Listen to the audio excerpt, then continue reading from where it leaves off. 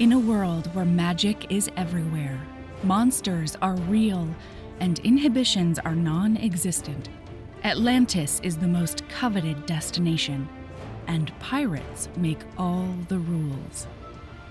That's right. The Dangerous Tides Kickstarter is live. We're bringing you 6 brand new books from authors like Katie Robert and C.M. Nascosta. These ultra-spicy fantasy books feature sirens, kidnappings, aliens, disguises, monsters, sex magic, second chances, and so much more that can't be mentioned in polite company. They combine otherworldly adventure with sweeping romance in a way that will keep your heart racing from start to finish. By backing the Kickstarter, you can read these books this month. Of course, we've also got foiled special editions with sprayed edges in hardback and paperback, gorgeous art, and swag, which you'll have in your hands this fall. The Kickstarter will be over in the blink of an eye, so don't miss it. This is the only place you can get these special editions and swag, not to mention getting the ebooks 5 months earlier than they're available to anyone else. This is your invitation to unlock the secrets of Atlantis. So click the link in the show notes and enter at your own risk.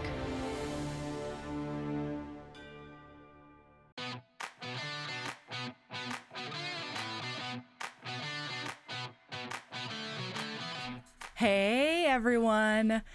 Bonkers Romance is still on hiatus, but we're popping in with a Bonkers bonus. Each month, Temple members get exclusive interviews with the authors featured in our book club. We decided, though, that our chat with Alexis Hall was just too good to keep to ourselves. So, to celebrate the new year, we're releasing it for everyone. We've been hard at work in the Bonkers Lab, and I'm really excited about all the fresh content we're going to bring you when we're back. But until then, please enjoy our deliciously meandering discussion with Alexis Hall.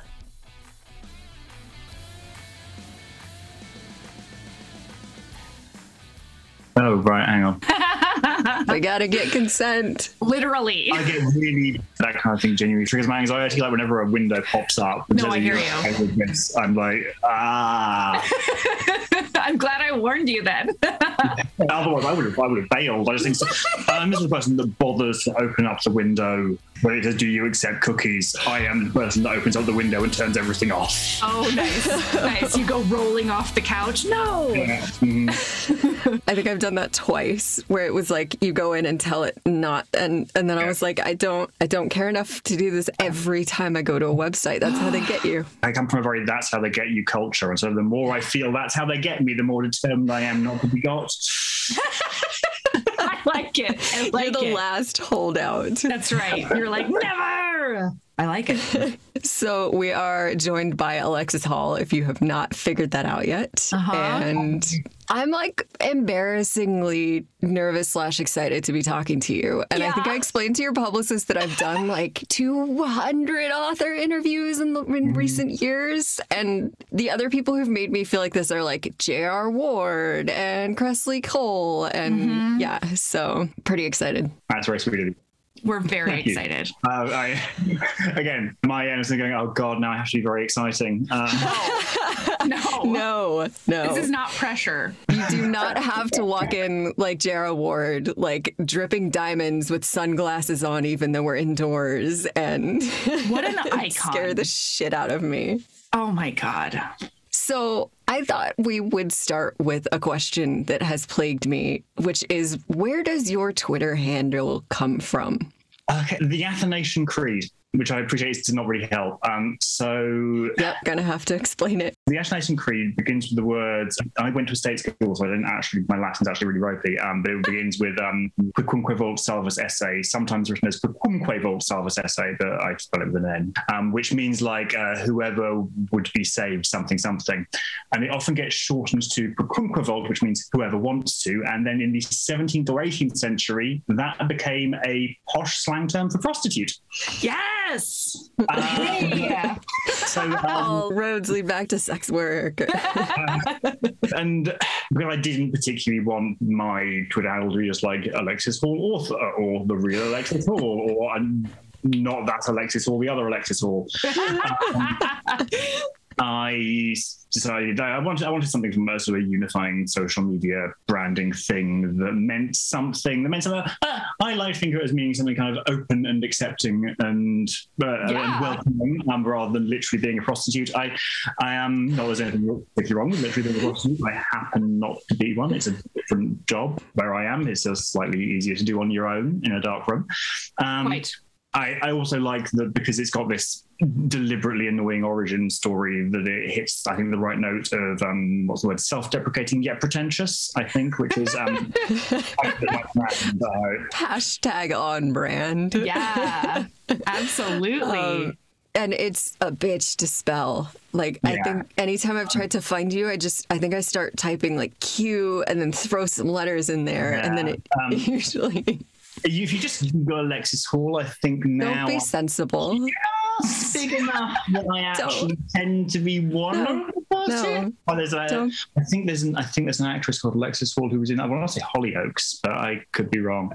Actually, yeah. Do you know that when you search for you on Google, the official result that comes up has a picture of a random woman?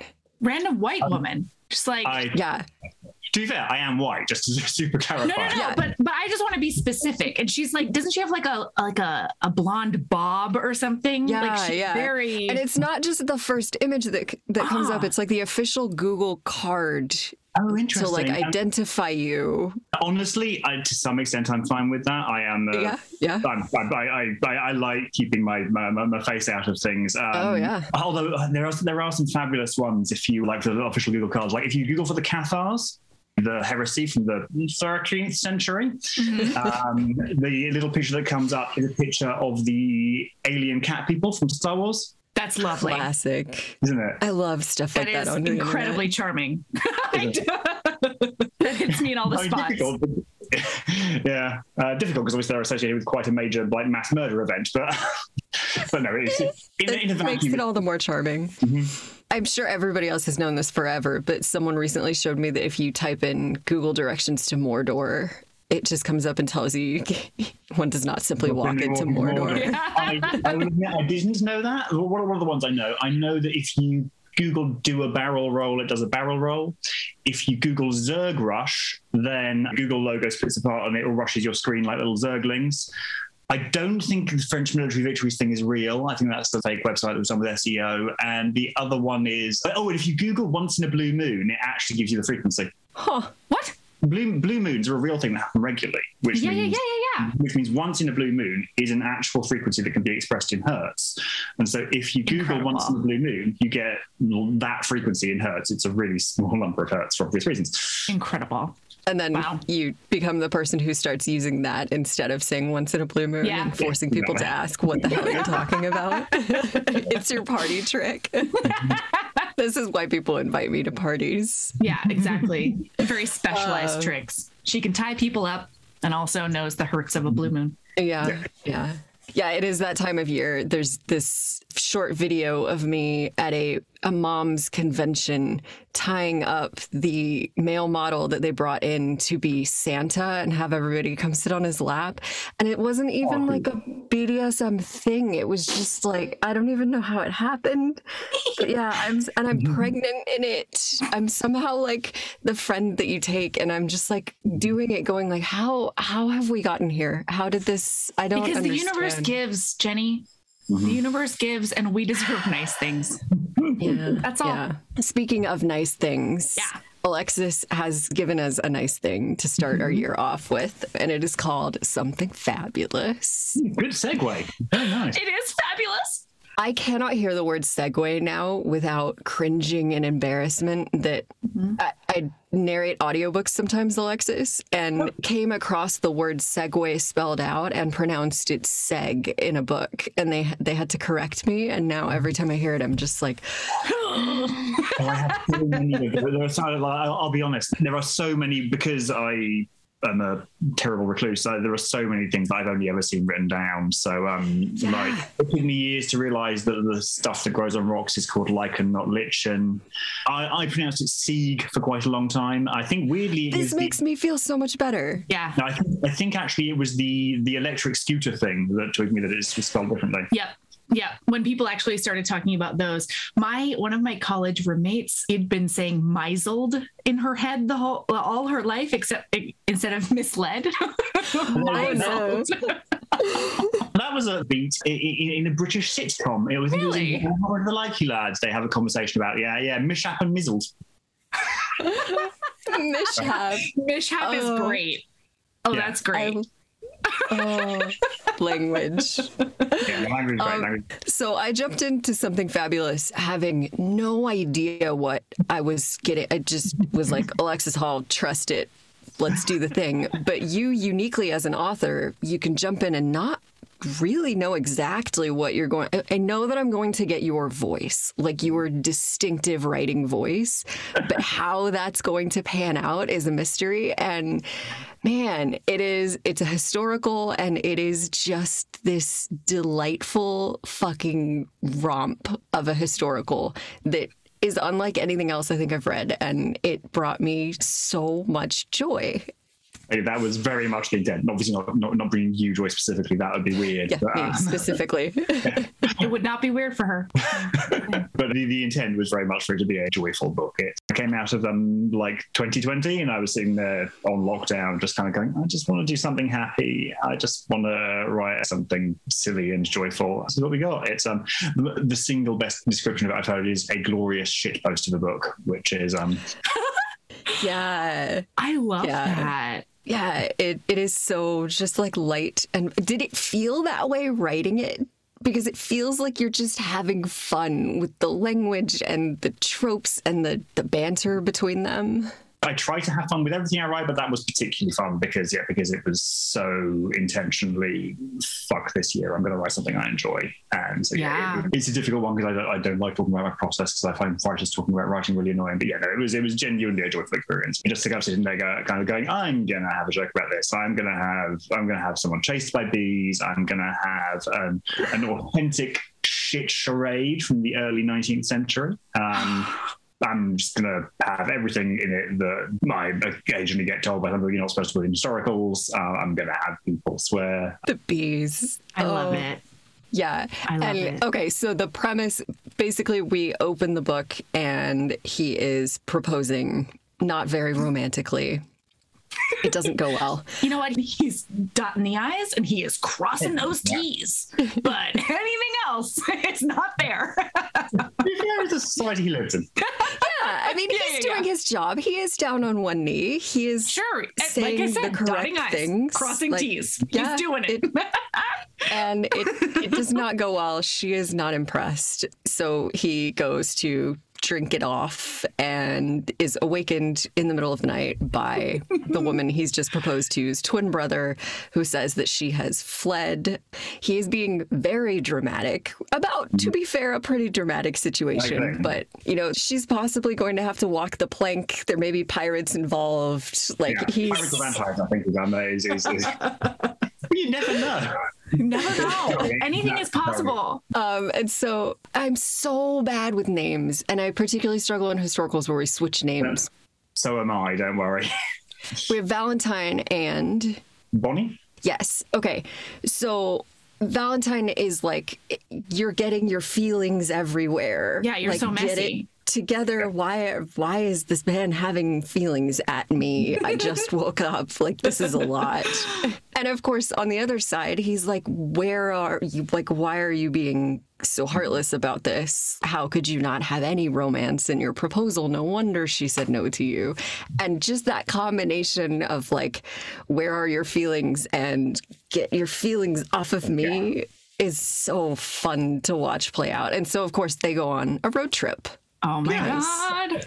A Regency road trip. And it's and they run away from bees and they meet lesbians and they play party games. Well, technically, Valentine does the party games. He's tied to a chair. And there is a duel. There has to be. There has to be. It's in the contract. Yeah, it is indeed in the contract. Yeah. It's just a fucking happy book. Like, if you need to go to a happy place, this is a happy book. And I particularly love that you chose the road trip trope just because it is the exact antithesis to quarantine. Like, it makes me so happy. I'll admit that might not have been conscious, but that's a very fair point. Just claim it. Just claim it. You're so smart. Yeah, we go a lot of places. Yeah. Oh, hey, it's Temple update time. This month, we're back on our bullshit with Katie regaling us with more Fertile in My Ex-Boyfriend's Dungeon. And I can neither confirm nor deny that we discover an actual hard limit for Katie. Hannah Witten is also going to stop by to give us all of her best spooky season recs. In book club news, everyone in the Joybringer tier and Celebrant tier can download their ebook copies of My Wicked Prince by Molly O'Keefe and the entire audiobook collection of Court of the Vampire Queen by the one and only Katie Robert. Finally, Joybringers and Celebrants can check out all the digital art we've created for the Temple. It's all on one convenient page waiting for you. If you want to get in on any of this goodness, head to bonkersromance.com/temple and sign up. All right, back to the show. Is there going to be another book in this series? I think. Yes. So I think I was going to call it something spectacular, but don't quote me on that because as I've decided to have so much change, it's going to follow Peggy. Again, if you're bad with names, that's Belle's friend, the gender fluid person who hangs out with her and is sort of in love with her, but is sort of also aware that being in love with Belle's not really a long-term proposition because Belle's not a long-term kind of gal. And that's hopefully going to be similarly absurd is the plan. Yay. Yeah. That'll be really good. We appreciate it. Truly. Yeah, you need that brain break. And we deserve those joyful books after the couple of years that we've had. Like, sometimes you just don't have it in you to go to the dark, angsty places. And that's okay. Sort of how this podcast came about. That's true. I hit the end of my rope and I was like, no, I'm going to design a whole project where all I do is read books that bring me incredible amounts of joy. And like, the more over the top, the better. Like, we got to do it. And let's talk to authors we love while doing that. Like, please. Yeah, like Ice Planet Barbarians got a whole bunch of us through. And the rest of the Dixon verse. Yeah, the Dixon verse. Classic. What about your other, like, series? What's coming next in each world? So this gets complicated because basically because Boyfriend Material was slightly more successful than other things I've written, I suddenly had a bunch of people asking me if I wanted to do things, and I was terrified to say no to any of them. So this year, busy for me. So I've just had a standalone mystery novel come out, both sort of mystery with romantic elements, coming out with Kobo, called Murder Most Actual, which is about a true crime podcaster and her wife who go away to a country hotel to revitalize their marriage, and then murder shit happens. It was also quite bonkers, to be honest. I think that would fit your fit your themes if you were interested. In terms of what's next, so Bonnie's coming out January. Then End of January, I believe I've got the first book in a new, much less, still with The Voice, as it were, but a much more kind of angsty historical series called A Lady for Luke, which is about a trans woman who is thought dead when she's sort of lost on the battlefield of Waterloo, and then comes back to discover that her best friend, who she comes to realize she's been in love with her whole life, has been mourning her for 2 years, and that's about that relationship. Again, it's a lot more like it's also did a lot of work on that this year and last year, and obviously that was a lot less escapist because it's really angsty, but that's been a really interesting to work on. I love that premise. Oh my Thank you so gosh. much. Check it out. It's coming out sometime next year. I have a big board with all my release dates written on them, but they're in a different room. Then Husband Material, which is the sequel to Boyfriend Material, is coming out, which has 4 weddings and a funeral in it, I think is the best way to put it. So what that's riffing on is, I'm hoping, fairly straightforward. So that's Luke and Oliver from Boyfriend Material doing the next stage of their relationship, which obviously ended in a hopeful, but we still got some shit to work on kind of place. I will say, for those who were led into false expectations by the first draft of the cover, they do not get a dog in it. The first draft of the cover had it, because the covers are like kind of the covers are wonderful for that series, and they have a lot of like cool, just iconically British things on there, because it's a British series, and they put a corgi on there just to cover generic. Yeah, they're a British dog. The Queen's got corgis, and then everyone was like, "Oh my god, where's the corgi?" I'm sorry, but you have to revise it. I genuinely had to like kind of send a kind of a sort of content warning saying, please be aware there is not actually a dog in this. I cannot wait for the bonus epilogue in which they adopt a corgi. I mean, if there's a third book in the series, they may or may not get a dog in that one. But that's that. So that's kind of same characters, next stage of relationship. Then there is book 2 in the baking series.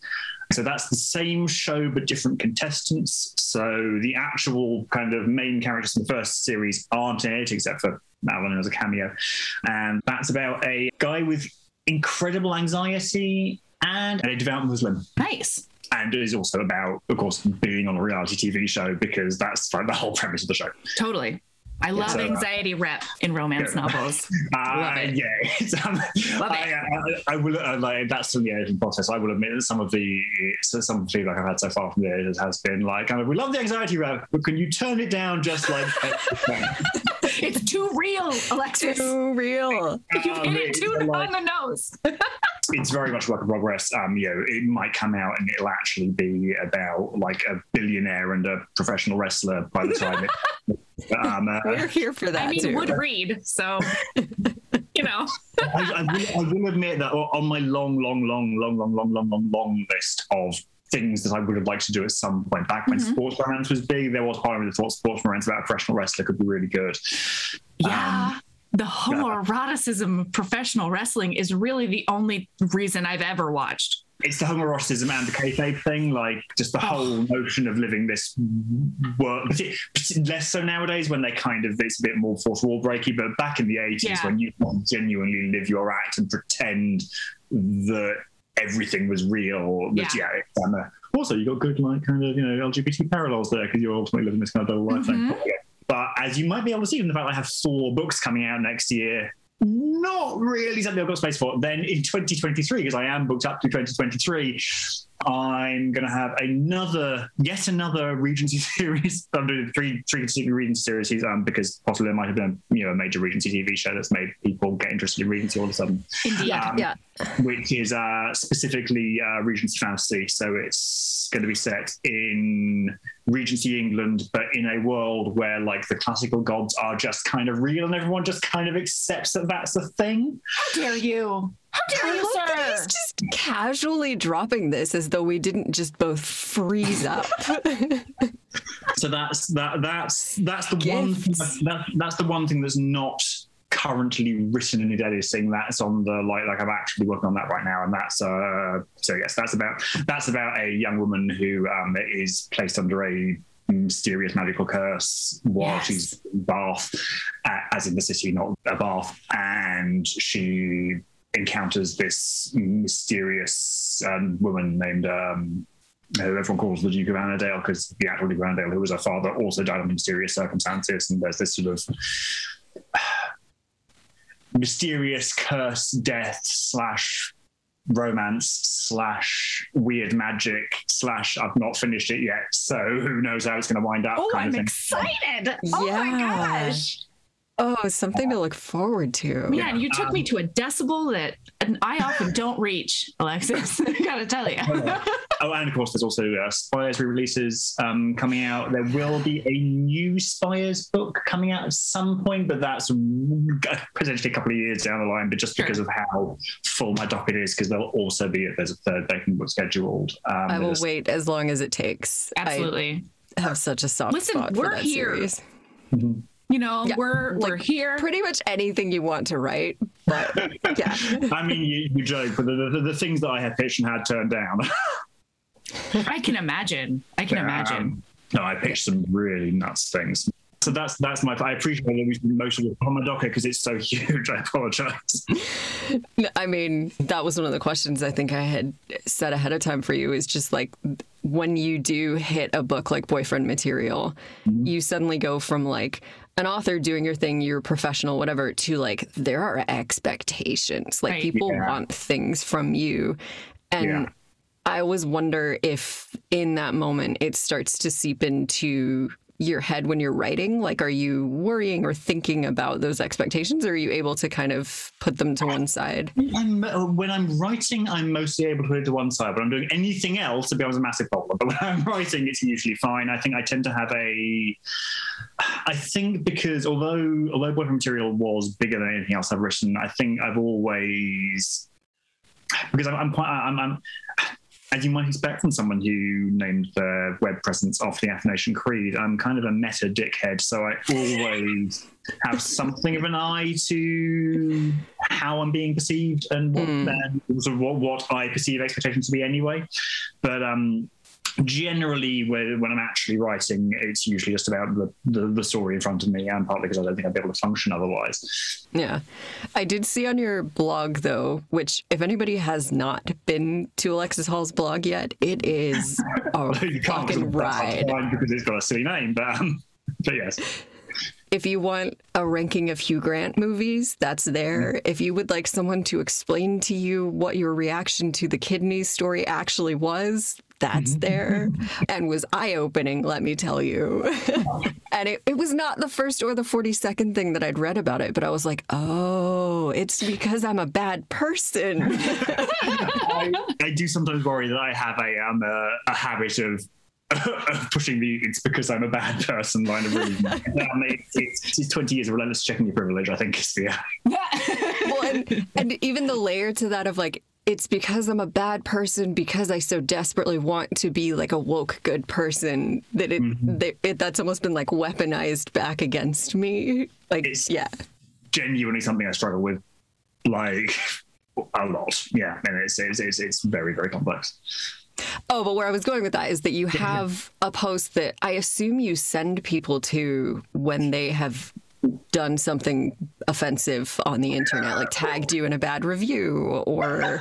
Which post is this? Oh, it's like, "Dear reader, you have done one of the following 4 things." And then it sort of explains, like, you're a person, I'm a person, I hope we can keep talking, but like, please remember that I'm a person. And I have gone deep on your blog. Yeah. So I get, is that not where you send people? Is that just something you wrote at some point to reflect on it? I did it a while ago. I do occasionally direct people there. It's like, it's not a policy thing. It's just very occasionally you just need to like... No, it's good to have somewhere to do it. But yeah. I mean, it's something Katie Robert and I have been talking about a lot recently, because I think she's had sort of a similar experience where her books have always been popular, but something happened with Neon Gods. And I think with TikTok and popularity and whatever, and it's like she shifted into this plane where people seem to be starting to forget that she's a person. Right. Yeah. No, and they start treating you more like a celebrity or something. And or like you're a person who just provides a service. Like, it's a weird combination. Yeah, and like what I mostly use it for is like to very specifically avoid having long conversations about boundaries. Like, it's like in some ways I'd far rather treat it like someone who provides a service than like a celebrity. I think is part of the issue. I think one of the this doesn't really work not on video, but if you can imagine the gestures, is that I think one of the things that I often try to bear in mind when I'm disagreeing with anyone or anything is that everyone wants to meet in the middle, but the problem is that you think the middle is here, I'm holding my hand closer to you, and I think the middle is here, I'm holding my hand quite close to me. And I think particularly in terms of like reader-author things, there is the question of where the power lies is really complex, because on the one hand, a person with a public profile has a public profile. On the other hand, a person who has a public profile that relies on that public profile to like pay their bills and buy food does need to keep like ultimately your readers are also in a very basic sense your customers, and in a basic sense you are kind of actually in a service industry. And the thing is, like, I would love it if people treated me like I work in the service industry, if it wasn't fair that people treat people in the way in service industries the way they shouldn't treat people who work in service industries. Like, I would love it if people treated me the way I like to think I treat people who work in service industries, which is by and large get out of their fucking way and let them do their fucking job. Please and thank you, and now I shut up. Exactly. So Big tip. Yeah. Or better still, campaign for a decent minimum wage in the first place. There we go. Wow. What a novel idea. I don't know if we have the same minimum wage exemptions in this country as you have in the States, actually. Like, I should track this, because obviously it's not been directly relevant to me for ages. But yeah, anyway. Yeah. That's a huge digression about capitalism. I apologize. But I think it does get really difficult when you get to that stage where you are perceived as, and again, I'm doing air quotes that you can't see, but as a celebrity, because people are really bad at perceiving, first of all, other people's humanity, but also more than that, people are really bad at perceiving how popular shit is. Like, I read a really interesting article on the BBC's website about 5 years ago now from the guy that played Robb Stark on Game of Thrones. Mm-hmm. And like, people assume he's massive because he was on one of the biggest TV shows there's ever been. Although, firstly, sidebar, there's a BBC show called Pointless. I don't know if you know about it, or if it's an American version. No, I don't know. No. It's called Pointless, and the idea is you have contestants, and they have a bunch of answers, or questions to answer, and you have to pick the one you think the fewest people got right. Oh. And there was one round that was like TV shows plots expressed as haikus. That is that kind of thing. It's a guy called Richard Osman, who's famous in nerdy circles in the UK. He's like one of my favorite minor UK celebrities. He's very tall. And there was one of those haikus was blatantly Game of Thrones. Like, I had the word Winterfell. I can't remember anything else about it. Okay, sure. And the contestant went for that one. I was like, don't go for that one. It's Game of Thrones. It's the most popular show in the world. That'll get scored like it's always out of 100. How many people got it right out of 100? And it scored about 22. Like, I don't know what people. One of the things you forget is that, like, a strength and weakness of the modern age of how media works is it's a lot easier for people to find stuff they like, and that means that niche stuff can get popular. Yep. But nothing is ever going to be as big as Friends was in the 90s when there were zero options. Yeah, exactly. When you have zero options, everyone watched Friends, you had no other choice. These days, it seems like everyone's watching Game of Thrones, but actually the 20% of people that could be bothered to watch Game of Thrones watch Game of Thrones. Right. And the other 80% of people didn't. But to people who watched it seems huge.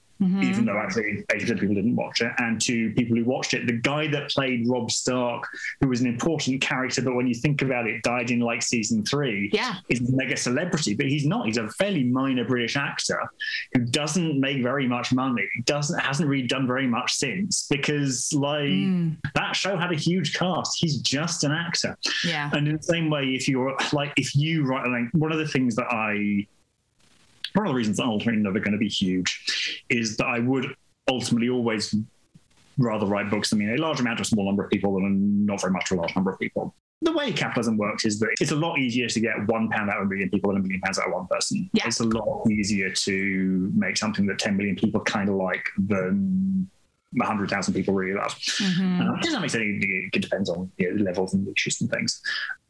The extreme end of that is having children, I suppose, which I like kind of exactly thing we all care about hugely, and no one else gives a crap. No. Ain't that the truth? But so if you're really into an author's work, you just kind of assume that they're this massive person that everyone knows, and actually they're really just some prick on Twitter. Right. Just as much of some prick on Twitter as you are, and it makes it really hard to judge the power imbalance, and that I think is why you do sometimes wind up with these difficult relationships. And that's why I ultimately have a short boundaries thing. That's just kind of here's my boundaries. That's the deal. That's very smart though, because that's really hard to navigate. Like it just is, especially if you're not prepared for the transition. Yeah. In some ways, I think there's that whole joke about how it takes 10 years to become an overnight success. And actually, because I have been doing the writer thing for a clean decade. Sure, so in some ways, it wasn't as rough a transition as it could have been. Oh, yeah. Yeah, it's not like the others where their debut is just like explodes and then it becomes this blessing and curse where, you know, the second book has so much pressure on it. And... Right. You get remarkable when people are like, oh, you going to do something else? I'm like, done these things, got 16 other books you read. Please do. Yeah, seriously. We said we would keep you for half an hour and we have kept you past that. So we will happily keep talking to you, but we can also... Genuinely, I am genuinely happy either way. I don't have anything else major, but I just finished doing a copy edit today. So my plan for today was, I think, watch Babylon 5. Ooh, good choice. It's free on, at least in the UK, it's free on, I think, sort of through Amazon, but actually on a different service that plays it with ads. Yep. Yeah. Nice. It's incredible how not used to ads I have become. And my children are so confused. They like call me through and they'll be like, it's broken. It's not working. Like, it's not the show. What is happening? They're showing me toys. And I'm like, no, it's a commercial. It's okay. And I mean, but honestly, that is the way I like it, because the amount of like other people's kids that I see needing like every gadget in existence because they're so good at marketing to kids. Like, I will pay for Netflix and you will only watch Netflix because I'm not trying to do that. No, that makes a lot of sense. But yeah, they have no idea. There was no mechanism for skipping them when it was us. Yeah. Videotape it, watch it back, fast forward. Yeah, that's basically it. Watch the BBC, of course, if you're British. Yeah. If only. Yeah. Can you access iPlayer from the States? Can we access what? iPlayer is the BBC's. I don't think so. From my experience, we have to wait until some streaming service does a contract with BBC and gets the rights to a show or whatever. Yeah. But if only, because I do love British television. Pretty great.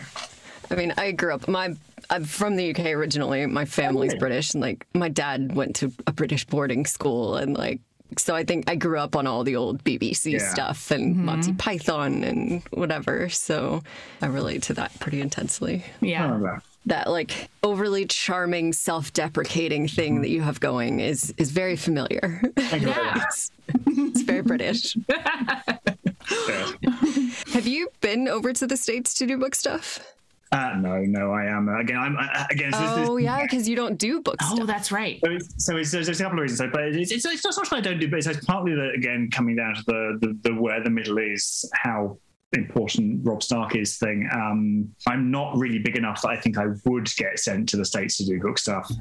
It's partly is also that I like the bit of the job I like is the writing bit of the job. Like I don't have a problem doing the other bits and talking to people like wonderful people. Many years. Sorry, it's going to be another digression. I apologize. Many years ago now, I listened to a radio play on Radio 4. The one I remember listening to is about someone who have a game they play with their friends where you admit you've never read a book by a particular writer, and the premise of the series is that each week a different writer would invent a fictional writer and talk about them. And this particular writer was talking about a fictional writer who was the kind of person you've never met to, never having read a book by. And the twist at the end of the monologue was that this person had never written any books. Incredible. And they were really good at doing the writer lifestyle thing and, touring and talking to people and, doing all the other peripheral things that writers do. Right. But they'd never actually had anything published. Oh, that's quite a twist. It's a key twist. But it's always kind of stuck with me because I think it says something quite illustrative about the way that I think for a lot of people there's writing and there's being a writer.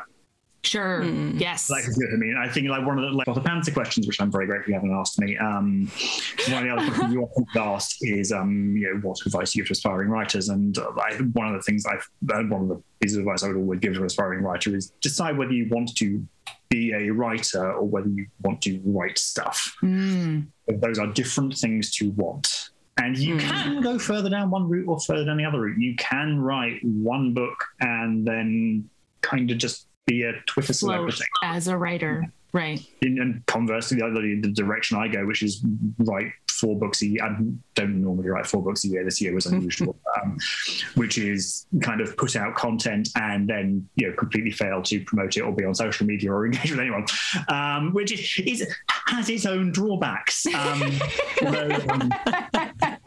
Basically, no, I don't. So, as you say, to an extent, again, doing air quotes, you can't see, don't do book stuff. So, no, I've never been to the States for a book event, just because if I'm going to do a book thing, I'd like to write a book. Yeah.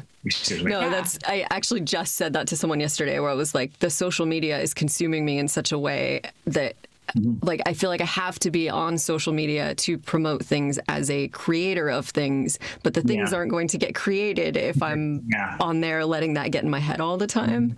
Yeah. So there has to be those boundaries where it's like, no, what's the point of all of this? Like, this has no point if I can't do the thing that you're supposed to be telling people about. Right. I would be remiss if I let you, and I know that you've seen this in your email, but For Real was like so impactful to me. Like, I don't know. People throw BDSM romance at me a lot because I used to be a dominatrix, and it's often like, oh, this is great, this is great, this is great. So I've gotten pretty wary of it because often the things that they think are great don't feel great to me to read. And For Real was just like this revelation of those opening chapters. He's jaded and he's going to this like kink event and doesn't want to have to dress up in all the kink stuff and just wants to be able to do the authentic piece of it, and gets knocked on his ass by this kid who is a completely inexperienced dom, and the chemistry between them is amazing, but that authenticity of like, I could just relate to so many pieces of it on so many levels, and it brought back both sides for me. Like, I sort of am the jaded old one now where I'm like, God damn it, I don't want to wear latex. Like, fuck off. I want the other parts. But then remembering the power of being that brand new dom who's like, wait, I'm allowed to do this? Yeah. And like, this is it. I don't know. So that you could capture both sides of that for me was incredible. And I love that book. I recommend it anytime somebody asks me for BDSM romance. So thank you for writing it. No problem at all. As always, I'm bad with compliments. I think particularly when you've written something that speaks to someone quite specifically, I don't know what to say about that, but it doesn't make it all about myself. So it means a lot to me that meant a lot to you. So thank you. But it is that thing, right, where like that will not appeal to 10 million people. Like they want the glamorized version of it, the version that is deliberately less authentic, but to the people that you were speaking to, it speaks to them so powerfully and intensely that that's worth so much more than, well, that to me it is, I think it's as ever, when this kind of thing comes up, I think it's always worth acknowledging that, of course, also there are going to be people to whom that speaks. There are going to be people who are looking for a book that speaks to them authentically that won't necessarily find that in For Real. Like, I've had some really serious feedback from people who were saying, like, oh my God, how dare you portray BDSM like this? Like, kind of, what are you saying about community? Because communities are diverse and heterogeneous. Like, going right back to like my, I think, first published second sold book, Glitterland, which is obviously still a strong mental health thing. And I've had people saying, like, oh my God, thank you for writing about mental health in this way. No one writes about mental health in this way. And I've had people kind of saying the exact opposite. Because I think it's like, I'm always very flattered and heartwarmed when things read as authentic to people, but I always I try to avoid becoming complacent with that, and I try to I sometimes find authenticity speaking personally, authenticity isn't a word I like to use because it is so subjective. Exactly. So specificity is how I like to put it personally, if you see what I mean. I like that. Yeah. Because like what's authentic to you isn't authentic to me necessarily. It wasn't necessarily authentic to a third person. But yeah, that's valid. Yeah, that makes a lot of sense. Sorry, I know you said a really nice thing, and I said, well, actually, I don't pretty. No. Sorry, I didn't view that as a well, actually, at all. I think that gives a very unique peek into your brain, and that's, that's a treat that you give us. Yeah, what I do, I love that specificity about you, and I think I've even used that word, where even like your Goodreads reviews, you are so careful and precise about the things that you're saying and clarifying them. And I don't know, just that you think about the words and how you're using them and how other people are going to read them is not all that common these days. Yeah, again, might just be an anxiety thing, but yeah, I try to make sure that I'm saying what I'm saying and not what I'm not saying. Yeah. One thing that I do love finding out, and I think most of your readers know it on like a subconscious level, but I love finding out that your favorite part of being a writer is the writing, because I can feel, like when I read your books, I can feel that sitting at the keyboard is like it's rejuvenating for you, and it makes me so happy to have that sort of energy going back and forth between me and the book. Yeah, it just makes me really happy. I'm glad to make you happy. Come again? I think we lost you for a second. I was trying to look at what it said in your mug. Oh, my mug. Yeah. It says Mama Bird on it. It's fine. It's the biggest mug I have. So I put caffeine in it, and then it puts caffeine into my body. It's fine. I was really hoping it was something just like horrifyingly inappropriate. No, because she does have some. I almost grabbed my queef mug, but that's a small mug, and it makes me sad that it's so small. Yeah. Alexis's publicist that we had been scheduling this with had asked for like an example interview that we had done, like one of these bonus interviews, so that she could give him an idea of what to expect. And I'm flipping through them going like, fuck. And I got to the Sierra Simone one and I was like, this one's fine. That's good. And then I was like, we definitely talked about whether or not you could wash jizz off of tinsel. Yep. And that's completely fine. I'm not at all bothered by washing jizz off of tinsel. So it can be done. And listen, we have to be specifically us, Jenny. Okay. Yeah.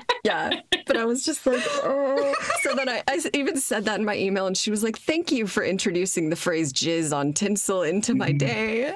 Like, anything I can do. That's right. Yeah. Well, oh my gosh. Thank you so much for your time. No, not at all. Thank you for having me. The book is something fabulous. It is, right?